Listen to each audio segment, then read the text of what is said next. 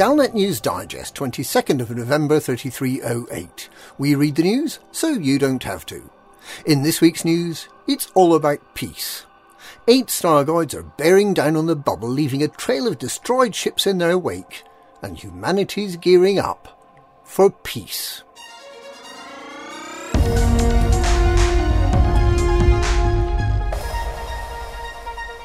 First communication with the Stargoid Taranis could be by flashing the megaship's lights and mathematical puzzles, according to the mission overseer.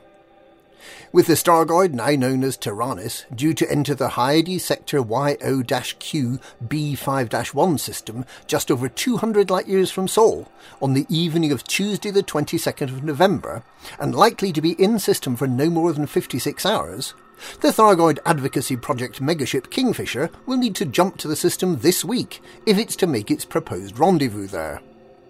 Mission Overseer Dr. Elias Pope explained that the megaship plans to try to attract the attention of Taranis to get it to slow down, and then to attempt to communicate with it, firstly to demonstrate that we're intelligent, and secondly that we want peace.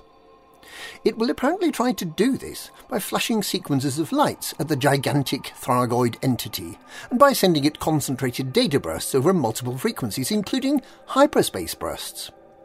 If the Stargoid notices and slows down to respond, the scientific crew of the Kingfisher plan to share mathematical formulae and star charts, information that has a universal component that should be recognised by other intelligent beings. Starting with these simple building blocks, the Thargoid Advocacy Project plans to build up to more complex communications, such as explaining that the 2 attempts humanity has made to wipe out all the Thargoids were both horrible mistakes, and that what we want more than anything else is to find a way of sharing the meta-alloys in an equitable way, and that we'd much prefer it that they didn't melt planet Earth with their death rays, thank you very much. Dr. Pope is excited at the opportunity to finally open diplomatic channels with the Thargoids, and feels that approaching the biggest, scariest, and most mysterious Thargoid entities must be the best approach. He explained that the volunteers on the Kingfisher are well aware of the danger, but that this mission is far too important not to make the attempt. The Kingfisher is not in fact acting on behalf of humanity as a whole, nor even of any government. No doubt they hope that once they have the Thargoids on side, they'll be able to get the backing of the superpowers to conduct advanced negotiations, possibly including reparations for the damage the mycoid virus did, and for the destruction of so many barnacle mining machines.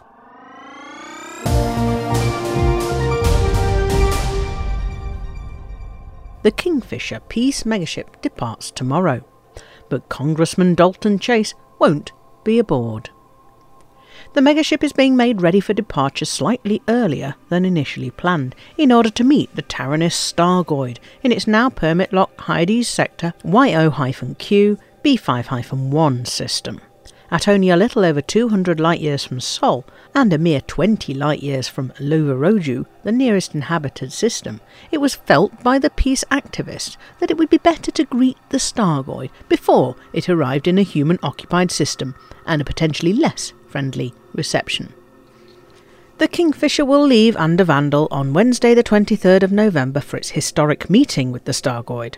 On board, thanks to pilots, will be a fully working communications array and enough organic carrot and celery sticks to feed the many thousands of peace activists who have paid to witness the event. On board will also be Haimar Borichev, the deputy editor of The Sovereign and a prominent voice in the Thargoid Advocacy Project, and who plans to broadcast the attempts to communicate with the Stargoid live. One key person who will not be on board is project sponsor Congressman Dalton Chase, who has an unfortunate diary clash as he's planning to wash his hair tomorrow. He has expressed his best wishes to those who will blaze the trail of friendship between humans and Thargoids, and his hope that this will be the end of the aftermath of the events in HIP 22460 and the beginning of a new chapter in human-Thargoid interaction. The Anti-Xeno Initiative has also wished the crew and passengers of the Kingfisher well, but have announced they will be stationing a ring of their carriers in systems neighbouring the location of the planned encounter as a precaution.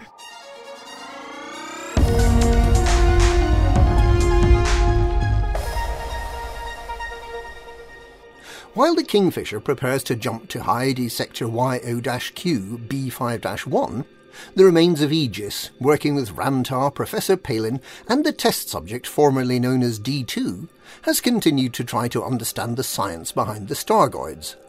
Xiaojin I believes that they're hostile, and that they've come as a direct consequence of Salvation's detonation of the Proteus wave weapon. A number of groups that had been hostile to Aegis, or who supported Salvation and Azimuth Biotech, have in recent days thrown their support behind Aegis once again. Reforge Aegis has recently welcomed the Alioth Council's statement of support, which represents a reversal of its previous policy. The Empire, however, continues to reject any thought of cooperation with the Federation and Alliance.